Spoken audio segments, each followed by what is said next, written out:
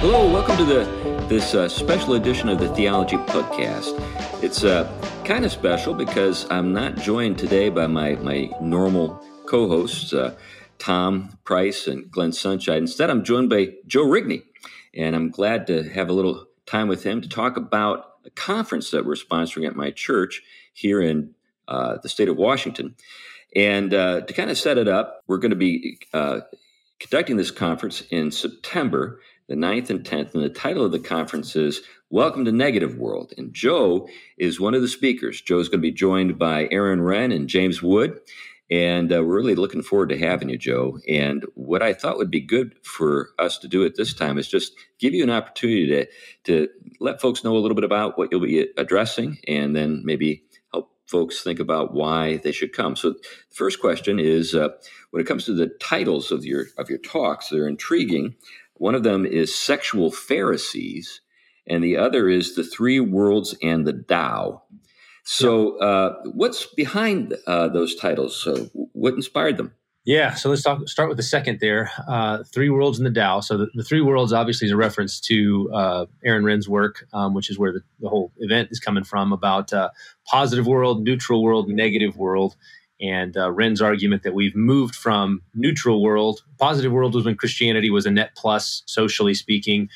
Everybody's Christian-ish, at least, and so forth.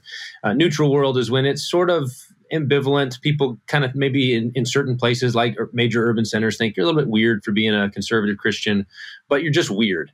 And then negative world is when now it's a net minus. People find out you're a conservative Christian and they go, oh, one of those, and there's a kind of recoil and maybe even a hostility. So that's Wren, and I think some of the pushback against him has been, Christianity's always lived in the negative world, back to Bible times, right? So the New Testament's written in a negative world, so this isn't really all that new, and we shouldn't carve it up. Even 100 years ago, being a conservative Christian could be a matter of scorn and mockery.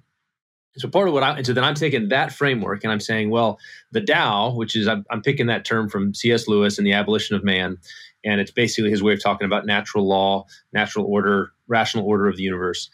And what I'm saying is, the actual dividing line on a lot of these issues that we're facing, what makes this different is that 100 years ago, you might be weird for being a Christian because you believe in a virgin birth and that Jesus rose from the dead. So it's sort of the supernatural, specially revealed aspects of Christianity that made you weird and maybe a mockery or even hostility. That's different than when people are at war with the Tao, and we live in a world where people are at war with the Tao. So I want to spend some time reflecting on that sort of dynamic and how framing sort of our culture war or the movement from neutral to negative in light of natural law, in light of the Tao, and how that can help us think more clearly about what makes this moment in history a little bit unique. Yeah, that's great. I think that, I'm looking forward to hearing you address that. But also this other topic, Sexual Pharisees, what's that about? Yeah, so where that one came from is, for years growing up, I would hear the sermons about, usually drawn from, say, the prodigal son, about the ministry of Jesus and wanting to engage with unbelievers the way Jesus did. And the kind of the standard narrative, I think Tim Keller's a pretty good representative of this in a really good way, where there's two ways to go wrong. And one is sort of the way of immorality, so sexual immorality, drunkenness, that sort of side. And then there's the other way, the more subtle way, which is the religious route. And so you've got the tax collector and you've got the Pharisee, you've got the prostitute and you've got the self-righteous. And those are the two ways. And the prodigal son story is basically that, right? Here's the two, both brothers we find out are actually lost. One of them just was lost at home.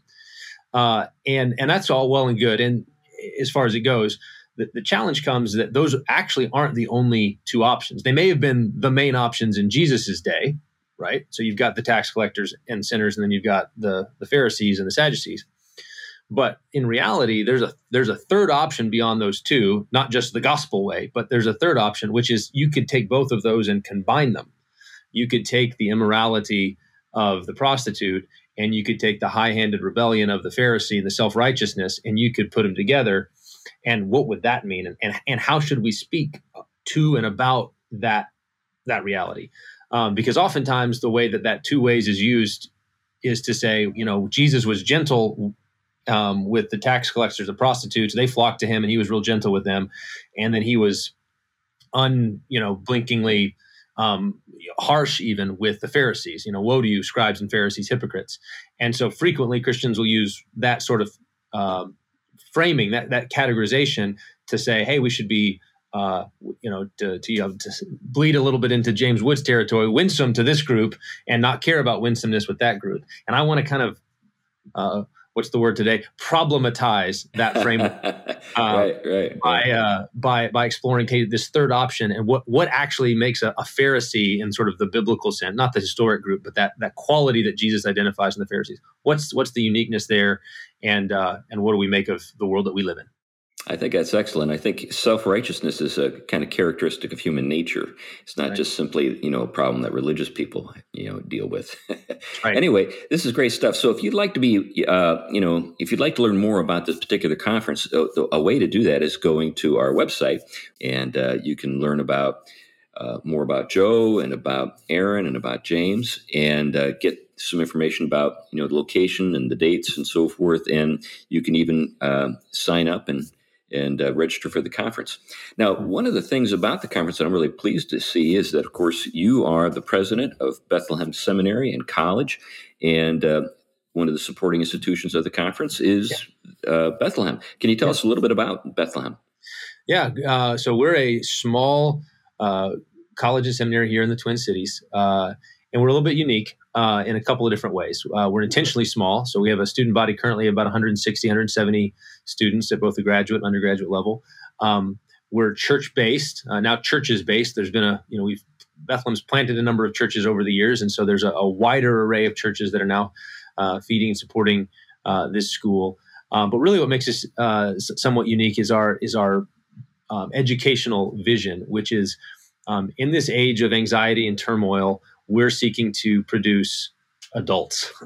We're aiming at. Think of that. Think of that. Could we get a college that would aim at that? And so we're aiming at Christian maturity, which we sort of see as clarity of mind, a stability of soul, and a readiness to act, rooted in serious joy. We call serious joy, which is our way of talking about pursuing our highest joy in God Himself as the sort of ballast in our boat. And so we have college programs. We teach the great books in light of the greatest book for the sake of the Great Commission. And so you can hear in that sort of the liberal arts focus, a deep, rigorous biblical theological focus, and then a Great Commission nations focus. And that's kind of the package that we have at our college in terms of our content. And then our students come in as a cohort, and they go through the program together. There's three majors sort of at the end, but by and large, the program is done together, which allows for a depth of engagement that you can't get when you're doing the choose your own adventure college thing that a lot of places do, where the student just decides, I'll have a little bit of this and a little bit of that.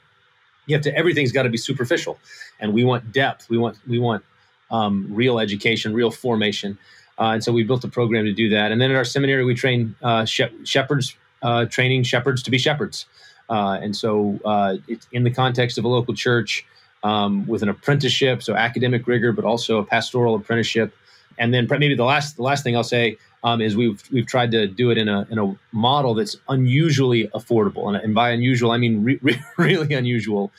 We've kept our costs really low by partnering with the church. Our campus is the city, and this building I'm in right now is Bethlehem Baptist Church, which means the cost for us to educate a student is $17,000, and then we've committed to raising $10,000 of that for each student. Every student receives a $10,000 scholarship, which leaves the cost to them in tuition at $7,000 per year. Which I know for maybe many of your listeners who do say classical Christian schools, it's less than they often pay at some school. And so we've tried to make it really affordable. We don't do the student loan shell game. We're not involved in any federal financial aid, so we can stay mission pure. But that enables us to form students over 4 years and then launch them into life and marriage and ministry and adulthood without the burden of student loan debt. So if you're, we'd love to, if some of your listeners are looking for college, even now here in the summer, we've still got a few spots available in our programs, and be happy to do it, or down the road, love for the folks to check us out. Yeah, that's great. Where do they go to check you out? What's your address online? Yeah, our website is www.bcs, so Bethlehem College Seminary, bcsmn, Minnesota.edu, bcsmn.edu. Great. Well, thanks for your time, Joe. Again, like I said, this is a real short little kind of taster for folks out there in podcast land. And if you'd like to be, learn more about, of course, obviously, the school that Joe's connected to or the conference that we're going to be sponsoring, there are links in the show notes. And you can just follow those links and they'll take you to where you need to go. But with regard to the conference, again, the website for that is www.negworldconference.com. All right, Joe, we'll see you in about a month and a half or a little more, I guess. Yeah, looking forward to it. I think it's going to be a great time. Yeah, super. All right. Thanks a lot, folks. Bye-bye.